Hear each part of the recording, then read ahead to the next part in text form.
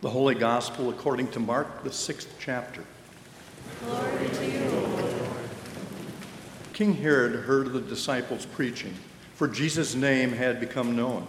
Some were saying, "John the Baptizer has been raised from the dead, and for this reason these powers are at work in him." But others said, "It is Elijah." And others said, "It is a prophet like one of the prophets of old." But when Herod heard of it, he said, "John, whom I beheaded, has been raised." For Herod himself had sent men who arrested John, bound him, and put him in prison on account of Herodias,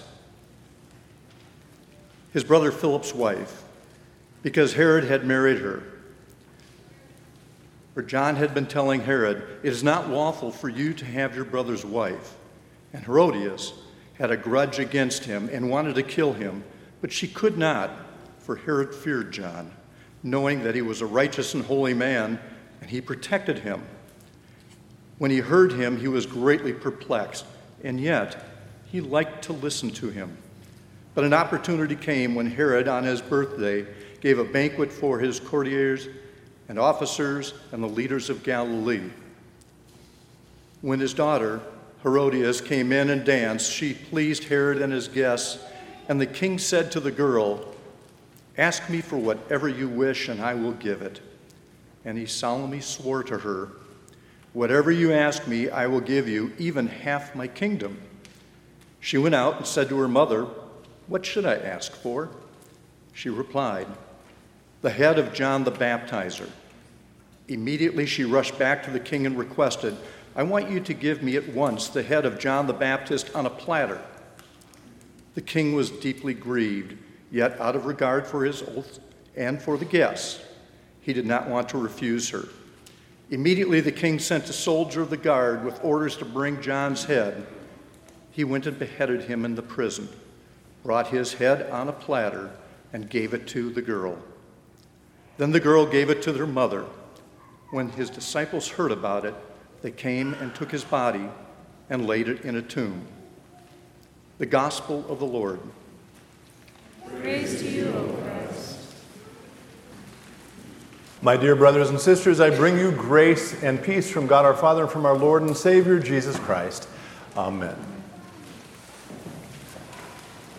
So as Rachel mentioned, the psalm we heard today is filled with a lot of really powerful and beautiful words. The gospel, which Rick read for us earlier, is a little more, complicated, strange. And I do want to spend some time talking about that gospel passage from Mark. Gospel is a word, of course, that means good news. And not just any good news, but good news about Jesus. And the gospel from Mark today is strange because, one, it's really not about Jesus at all, and two, it's hard to figure out how there's any good news in a beheading. So I want to talk about it, and to get there, I do want to try to explain how, as Christians, we can derive some good news from it, but to get there, we need to sort of set it up a little bit with some historical context, which can be helpful in moments like this. It's the story primarily of a gentleman named Herod Antipas, who is the person who's responsible for killing John. And I'm not going to get into super deep weeds about the Herodian dynasty or the family of Herod, but I'll say a few things just to explain how complicated their family was. Herod Antipas is the son of Herod the Great. Herod the Great is the Herod we hear about when Jesus is born. Herod Antipas is the Herod we hear about at Jesus' death. And as I say, their family was complicated. And just as a few examples of that, two of Herod Antipas's brothers were executed. One of Herod Antipas's brothers tried to kill their father. And Herod Antipas himself was married and then divorced his wife so that he could marry another brother of his wife, and it's unclear to us whether that brother had died by then or if he was even divorced from the woman that Herod married, Herod Antipas. To complicate it even more, the wife he married, the second wife Herod Antipas married, is named Herodias, as if we don't already have enough Herods, and it seems that she was also Herod Antipas's niece. As I say, it was complicated. John the Baptist, very famously, was opposed for very good and legitimate reasons based on the Mosaic law of the time on that marriage. And he very publicly talked about that, which you can imagine did not endear him to Herodias. Herodias, this new wife of Herod Antipas. In fact, she hated him, and even in the gospel that Rick read for us today, it makes it clear she wanted him, John the Baptist, to be killed. It turns out, though, that Herod Antipas actually kind of liked John the Baptist. He was kind of fascinated by John's teaching. He didn't always understand it, but he liked to listen to him. And so, as a way to sort of please his wife, what he did is he put John the Baptist in prison so that he could say to Herodias, well, I took care of that. Nothing more needs to be done. And again, Herod Antipas did not want to injure John. And in fact, the fact that he was in prison allowed Herod to listen to John's teaching, okay? Which brings us to the gospel, the good news for today that we heard Rick read a little earlier. Herod, again, the sort of nominal or puppet Jewish king ruling on behalf of Rome, was throwing himself a big birthday party to impress his followers and his courtiers, okay? And did I mention the family was weird and complicated? So he ends up inviting Herodias' daughter, his stepdaughter, whose name we believe was Salome, a young woman, to come and dance at this big birthday party he's throwing for all of these friends and officials that he wants to impress. Salome does impress them. They're all wowed by it.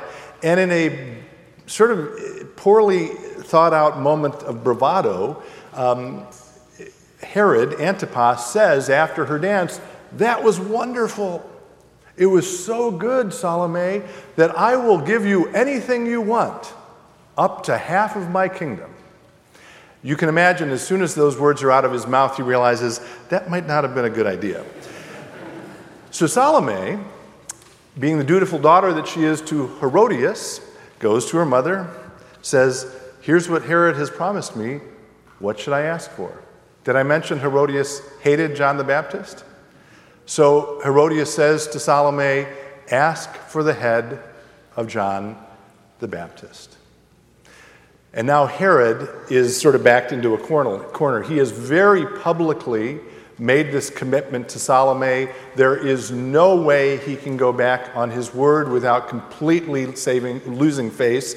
And so he is forced, against his will really, to execute John the Baptist, which he does, and brings the head of John the Baptist to Salome so that she can give it to her mother, Herodias.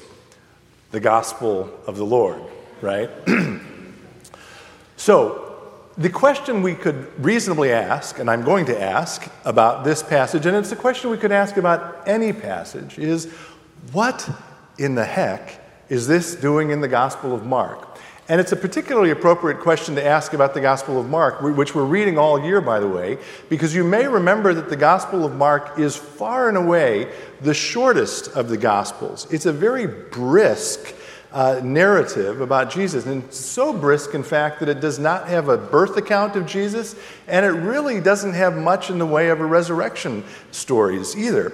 And so you say, Mark, Mr. Gospel writer, why are you wasting valuable space in this gospel telling us this 2-paragraph long story about the beheading of John? And how is it good news? And I want to suggest 3 reasons that he might have included it in the gospel, okay? The first reason is I mentioned that Mark does not begin his gospel with the birth account of Jesus. He begins it actually with the story of none other than John the Baptist, right? That's how the Gospel of Mark begins.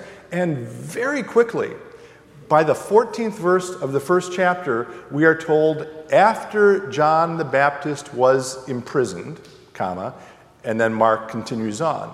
So it may be that Mark is saying, oh yeah, I mentioned that John the Baptist was imprisoned. Maybe I should get back to him and explain to the readers what happened next. So, after he sends out his disciples, Jesus sends out his disciples, and Mark writes about it. Mark says, I'm going to drop in this story about John the Baptist and his beheading just to tie up that loose end. Okay, that's one possibility.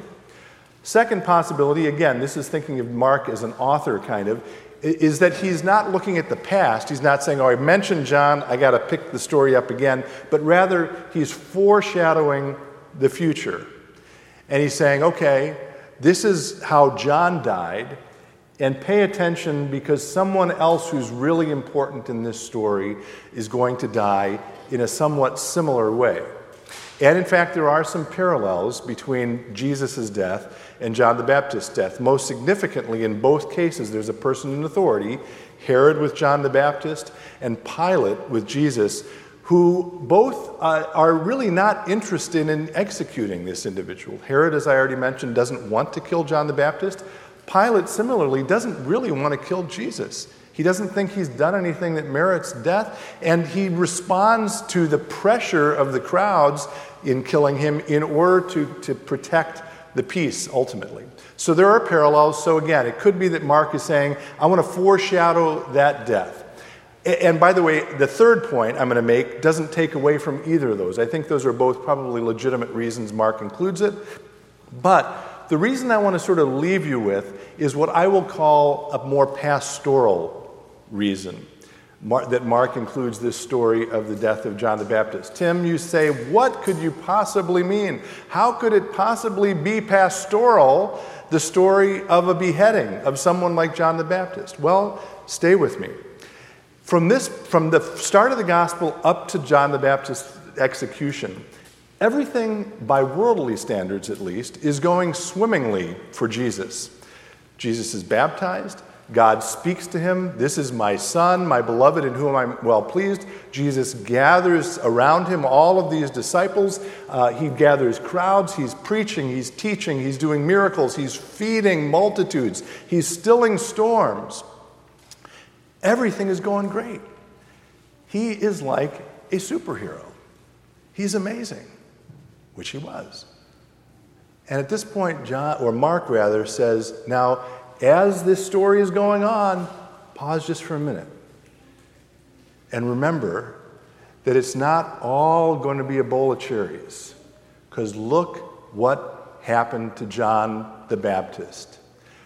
Just because you're Christian, Mark is saying, it doesn't mean that you're never going to have problems. And you may say to yourself, Tim, duh. Who here has not had a problem in your life, right? We've all had problems, right? Do we need the gospel writer Mark to say, hey, folks, you might have problems? We don't. However, and this is the really important point, as Christians, we believe that Jesus, through his life and death and resurrection, did what? Defeated sin, death, and the devil. We believe that Jesus set everything right with God. And yet, bad things happen to us, right? So in the back of every Christian's head, in the back of all of our thinking, I am convinced that when bad things happen, one of the responses as Christians we have, given that supposedly Jesus set everything right, is, oh my gosh, I must have done something wrong. I must have screwed it up somehow. I must have disappointed God, and that's why bad things happened, or that's why bad things are happening to me. And in a way, what Mark is saying is, that's not the way it works, folks. If you think you're perfect, look at John. He was probably more faithful, more honest. He was closer to Jesus than any other follower of Jesus ever. And yet bad things happened to him. And so I, Mark, am reminding all of my readers and all future Christians, that's not what Christianity is about. It's not about if you're right, if you do things well, if you're faithful enough, if you're honest enough, if you're truthful enough, bad things won't happen. That's not the Christian promise. That is not the gospel. The gospel is even when bad things happen, and they will, God will not forsake you. God will be with you, God will stick with you, and God will still love you. And friends, that does strike me as very good news indeed. To which we all say, amen.